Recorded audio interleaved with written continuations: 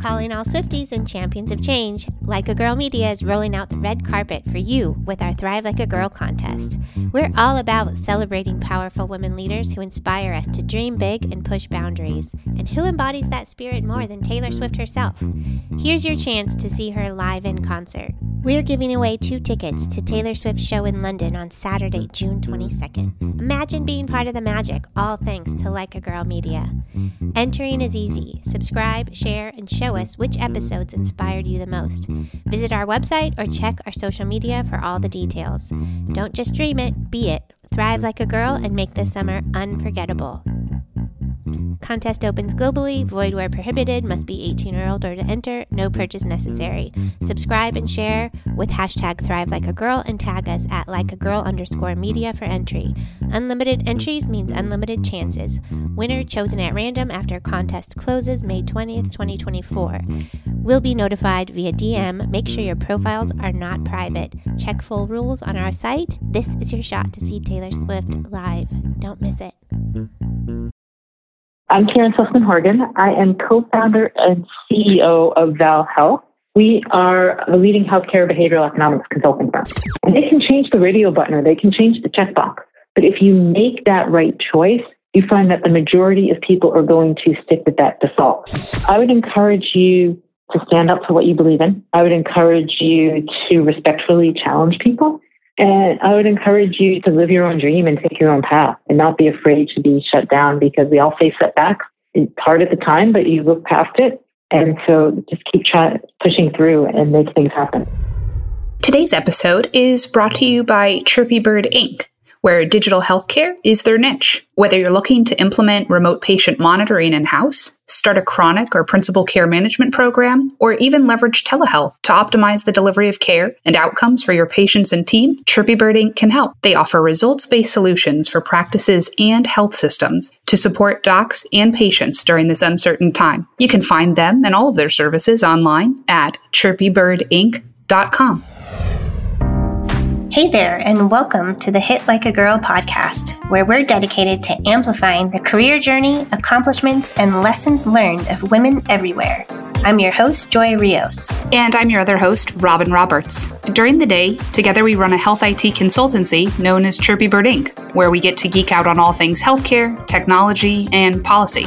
But along the way, Joy noticed that so many women were running organizations, but too few were leading or being recognized. So we decided to change that. Together, we're learning about the puzzle that is healthcare and sharing what we find with you, our listeners. You can expect us to be talking with some pretty badass women. We will even be exploring how the pandemic is impacting many of their professional lives this season. We've also formed a private community of both guests and listeners over on Slack to help make connections, offer support to one another, and share the resources we come across. If you want to join us, check out our website at hitlikeagirlpod.com/community. This week's shout-outs go to Laura, Jonna, Sue, Stephanie, Alana, Marissa, and Christine. And a high five to Randy for turning us on to a virtual event put on by Harvard Business School discussing why femtech is ripe for innovation and investment. We learned about the intersection of venture capital and women's health. So thanks for that, Randy. High five. All right, enough already. There are too many awesome women to talk with. Let's get started. Today, we're sharing our conversation with Karen Horgan, the co-founder and CEO of Val Health, which is a leading health-related behavioral economics consulting firm. We talked about what it takes to change behavior on a large scale and how to overcome some of healthcare's biggest challenges. And we learned so much from Karen and think you will too. So let's get started. Thank you so much for joining us today. We really we love talking about healthcare. We love talking about healthcare IT and the intersection of healthcare and technology. But we have found throughout our career that this industry in particular is super, super complicated and complex. We liken it to like a 5,000-piece puzzle, and none of us can really be the expert in everything. And so this is really our opportunity to share our expertise. And so we'd really like to know a little bit more about your piece of the puzzle and how you came at it. So would you mind taking a minute to introduce yourself and sort of tell us about your professional journey and what you get up to? Yes, thank you for having me. I'm Karen Sussman Horgan. I am co-founder and CEO of Val Health. We are the leading healthcare behavioral economics consulting firm. And I actually stumbled into this position in a roundabout way. I started my career in strategy consulting, where I learned the ins and outs of research and communications and just core business. And after graduating from business school, that's when the technology bug hit me. This was at the time of the internet bubble, not to date myself, but that 1999 timeframe. And I was really interested in how technology can be used for change and to create efficiency and to drive results. And I went to a couple startups where I was product manager, moved my way up the organization. And eventually I had the entrepreneurial bug. And so I brought together my experience of knowing how to do consulting with how technology can be efficient. And together with my co-founders, we created Val Health. My co-founders are academics at Penn Medicine and the Wharton School. And we have a behavioral economics consulting firm which acknowledges that people are irrational. We have biases to the present. We have aversion to loss and regret. We overweight probabilities, which is why we play the lottery. There are all these irrational ways that people behave.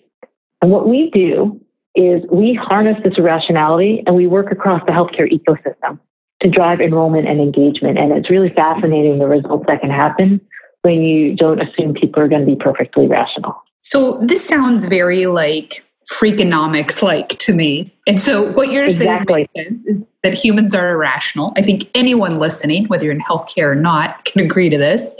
Give us some examples of what you do and how that manifests into work, because I'm super intrigued. Yes. So how long is this podcast?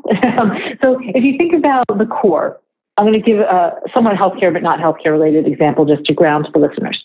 When calorie labeling was introduced at a McDonald's, for example, people purchased the same number of calories before and after. Our team was in a Subway sandwich shop, changed the order in which items were listed.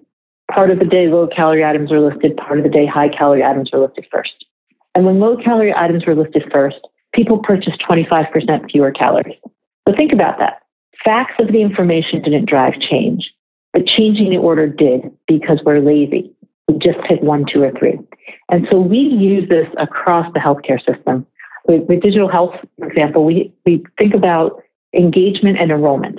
And so engagement is how do you get people enrollment is how do you get people to start and join a program. And we've successfully, for example, worked with a leading diabetes management company, and we doubled the rate at which people signed up for the program by framing the value propositions in a pain that they have in the present and bringing in social proof and exclusivity. And so using the words nudged the behavior change. We've also worked with Sutter Health in their digital health group to get patients to schedule appointments online. And there we worked on how do you modify the journey. So take the wireframes in the user interface and enhance that so that way the right path is the easy path. And you couple that with exclusivity framing, and we got 4.9 times as many people to use the portal to schedule appointments online.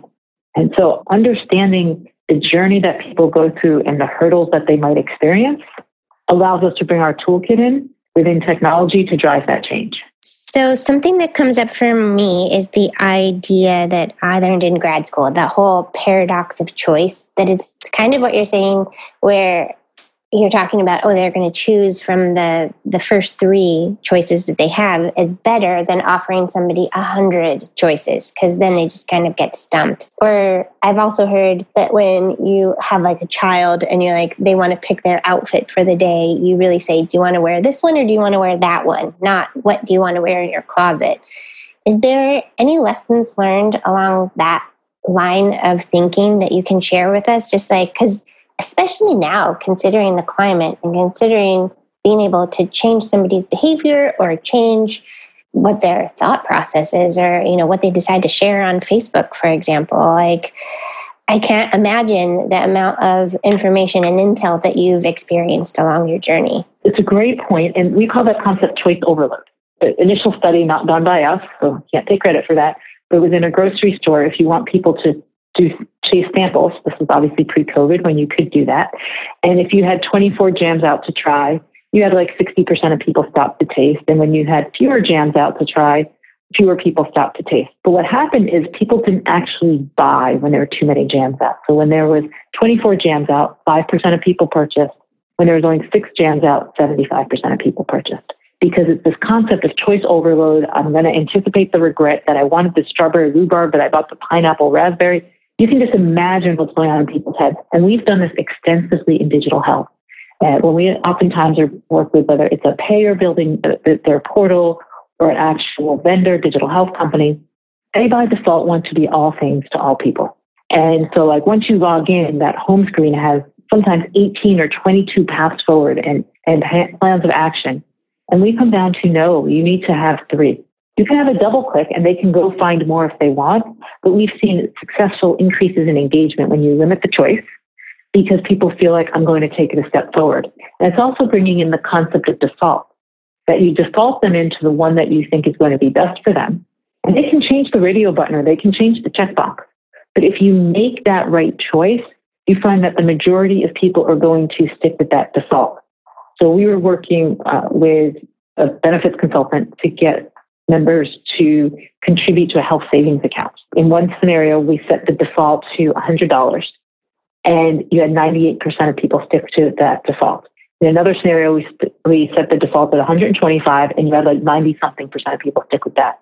So we bring up that if you set these defaults right and appropriate, you can nudge people down that path and help them down the journey. You know, as I think about the rise of digital health and a lot of what Joy and I do, you know, we're policy nerds and we help translate and distill those complexities into how-to steps further, whether it's individual medical practices, health systems, or other companies. As I think about the rise of remote patient monitoring, chronic care management, principal care management, there are so many great technologies out there. And just beyond simplifying the UI or the UX of a website, a lot of people can even once they get people, it's how do you retain them? How do we change patient behavior? What are some of those levers other than just limiting choice that you guys are seeing have an impact on the outcomes for patients with some of these conditions that require that kind of touch point? That is a great question because oftentimes I lead off talking to people saying, you know, technology alone isn't going to solve our problem. Someone who, we know that 40% of conditions are brought on by lifestyle. So just handing someone a Fitbit who is currently sedentary, obese, multiple chronic conditions, that person isn't suddenly going to get up and start walking 10,000 steps. And so there are different ways that you can bring in remote monitoring is really key because if those devices can passively track information and then send signals to people at the right time, such as reminders that if you're working in a tobacco cessation program and you know that Friday nights at 8, when someone, an old wife, would be at a bar with a friend, and that's when they have the urge to have a cigarette, you can ping them a reminder and people can set pre-commitment. You can use those passive devices to track information for the physicians to actually know what patients are using and intervene at the right time. Or with managing, helping people age in place. You know, as my parents get older, if I have to call my mom every day and say, Mom, did you take your pill? 1, it becomes annoying and nudging. 2, as she starts to forget things, she won't remember. But if instead a pill bottle proactively alerts me if a certain time comes and she hasn't taken her pill, then I know when to intervene. So how do you use technology to change the experiences and not just fit into what we're currently doing? Because if you think about what we do in retail or in the financial industry, it's fundamentally changed. We used to go to a teller, then we went to an ATM, and now I have an app on my phone if I need to deposit a check, or better yet, just transfer money without that. And so technology can really be used to change healthcare and not just build upon what we've been doing. I mean, I love that. I mean, from I'm thinking about the defaults and not necessarily in a healthcare perspective, but I was like, you see people, restaurants, for example, that the defaults are, would you like to give a 20% tip or an 18% tip? And starting from there. And like, okay, that changes somebody's behavior. I'm like, oh, I'm going to start with offering more. And then I don't know how this relates exactly, but I feel like when trying to change somebody's behavior, for me, it wasn't technology, but to get me to get my steps up, like getting a dog was really helpful for me. And all of a sudden, like, I don't know if there's a way, that's obviously not technology, but I'm like, I compare my Fitbit and I'm looking at how many steps I've taken versus, you know, from after I had a dog versus before having a dog. And it's like night and day. And I'm laughing because we had one client that we were working with in the senior population, and we were trying to figure out how to get exercise. And two of us in the room were like, send them all dogs. And they looked at us like we were crazy. We're like, no, we're serious. Yeah, I don't think that's crazy. Like it really does make a difference. So you've brought up on a couple behavioral economic principles there. One is the concept of anchoring. And that is where we have our mindset of where we start from. And so if you have that sedentary person who you want to start exercising and you anchor them on 10,000, they're just going to shut down because that number is way too high. But when you find, if you start at 5,000 for that person, that is the right way. And then you create these quick wins and gradual gains. And it's the concept of boiling the frog. You start increasing it and suddenly they will be at 10,000 steps. And so this technology can be used at the personalized level because you can use it to figure out who do you need to close gaps in care, who actually do you need to spend the money on for remote monitoring, and who do you not need to. And so you've got the data in the background that gives you the information and the technology in the front end to help bring everything to life. And as we continue down this, hopefully not too long in this pandemic state, but we will be fundamentally changed in healthcare and coming out the other side in terms of how do you use the telemonitoring and remote monitoring, because people are going to be conditioned to talking on the phone and using video and not necessarily having to go in person for everything. Hey there, sorry to interrupt. If you like the vibe of this podcast, you're going to love our private Slack community. It's super supportive, ladies-only pod where we offer real talk, real advice, and genuine engagement to our members to help them stay inspired and level up. To join, just go to hitlikeagirlpod.com/community. All right, now let's get back to the show. So I think I have two questions, and you bring up a good one, not going in person. The pandemic, whether it's for health reasons or just trepidation or, the ever-changing outbreak numbers, people aren't going to go out. What thoughts do you have, or what insight maybe do you have already about how that will impact patient behavior? And then my next question is, does this work for physicians too? And what is that like? So the first one on the patient side, it has fundamentally changed behavior. We work a lot with payers who obviously see the claims or lack of claims. And one area that we're doing a lot of work in now is preventative screening, because there's an incredible concern out there that patients aren't going in. Well, it's fact. Patients are not going in for colonoscopies. They're not going in for mammograms right now because they're pushing those off. Because one, they never wanted to do them in the first place, and now they have a pretty good excuse not to. And so there's a concern that in a year or two or three, we're going to see a lot more advanced stages of cancer because of preventative screening. And so there are new technologies that are out there that we're working with on. You can send for colonoscopies and other types of preventative screenings. There are alternatives that you can send test kits to the home and people can return those back. And they're not quite as good as in person, but if they do show up some possible positive, then it's someone's scared enough that they're going to actually go in for their test. So that's using new forms of technology to get people to preventive screenings. And I actually think that's going to stay in the future because they're lower cost to the system, they're more convenient, and people are going to be like, oh, I don't want to go for that colonoscopy when I can do something at home. And then providers, there's a lot of work we do in behavioral economics with providers. It's not very different to consumers. Providers, obviously, are stubborn. They think they know everything. But if you can change their journey, change the defaults in the system, they're very competitive. So you use particular kinds of leaderboards on what others are doing to drive that change. And with telehealth, prior to COVID, we had been doing a lot of work on getting providers to adopt telehealth. And they weren't so enthusiastic. They don't want someone else controlling their schedule. This is just how they always practice medicine. But they had to jump in cold. I personally, I don't have any facts for this, but I don't think providers are going to be fully supportive of telehealth going forward. I think the reimbursements would have to hold, but there's something to them about their practice. They have an office. This is what they do.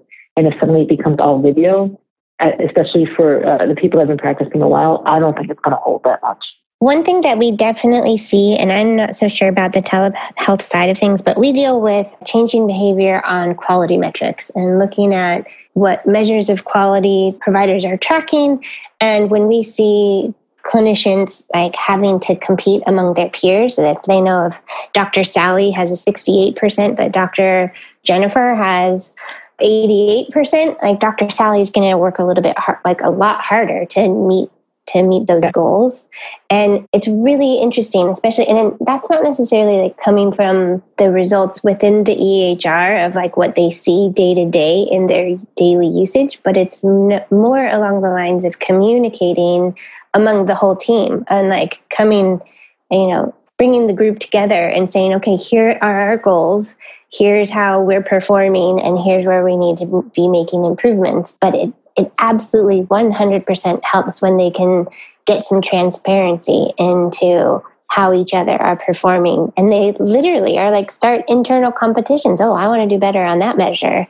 And it's just funny to see from our perspective, which is often, not fly on the wall, but kind of just to see what actually works in trying to change their behavior over time. And we get to work with clients for year over year. And so that has been one of the things that has been the most effective. It's kind of wild. It is really wild. And that becomes, physicians all want to be above average. No one wants to be below average.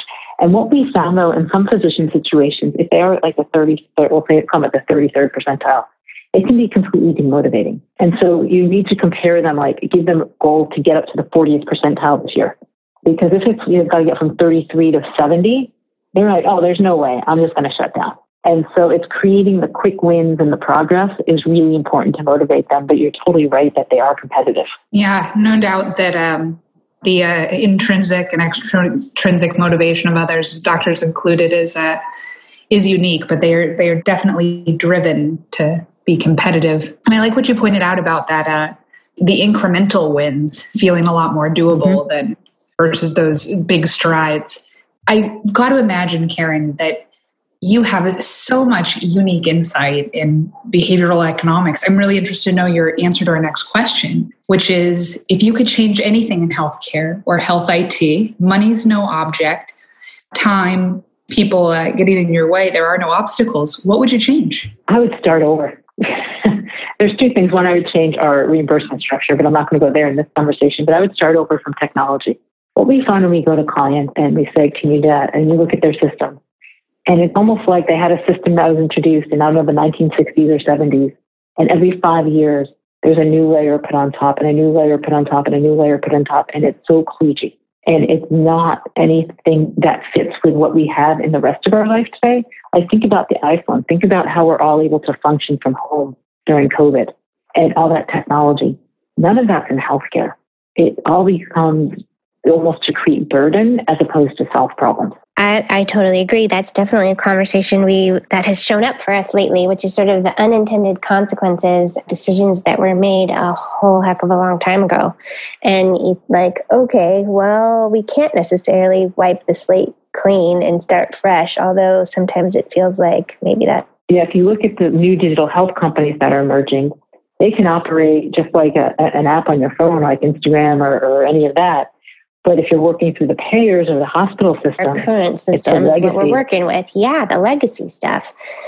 Yeah. So I totally agree with that. And you're not the first person to look backwards instead of forward. So it's... I'm sorry I didn't have a more innovative answer then. No, actually, we appreciate it. It's because I think that's important. It's not always like, okay, well, what would you do in the future? It's just like, shoot, if I could do anything, I'd snap my fingers and change the past. So given where you are and what you know and the perspective that you hold with your piece of the healthcare and health IT puzzle, what have you learned along your professional career that you think would be helpful for other women to know, whether they want to be in a position like yours, if it's specific to the role that you play, or just generic career advice? What would you share? I think that's a great question, because one part of my job I really like the most is mentoring people, women especially, but men too. I'm not going to exclude them. And I would encourage you to stand up for what you believe in. I would encourage you to respectfully challenge people. And I would encourage you to live your own dream and take your own path and not be afraid to be shut down, because we all face setbacks. It's hard at the time, but you look past it. And so just keep pushing through and make things happen. I like the way you say that. And I think the tenacity to keep going is sometimes, one of the biggest challenges. It's easy to get in your own way or have a mental block or believe you can't do something or that there's a limitation there. And I think you're right to keep pushing, or if you're not at the right place or you're not at the right organization, to do that. And I think it's always important to respectfully challenge at times, especially for what you believe in, because I also think that becomes a good barometer of, your current situation or those around you. And I'll add to that. I think it's important, like you said, to kind of carve your own path and not be judging by what you see out there. Like, okay, you may have models and people that you respect and you want to perhaps follow in their footsteps, but everybody's journey is unique and their own, and to not be afraid to sort of own it a little bit. And like, if yours is unique, like, go with it. Don't be afraid to have the uniqueness. So I think that's right on, to be unique. There is no one right path for career.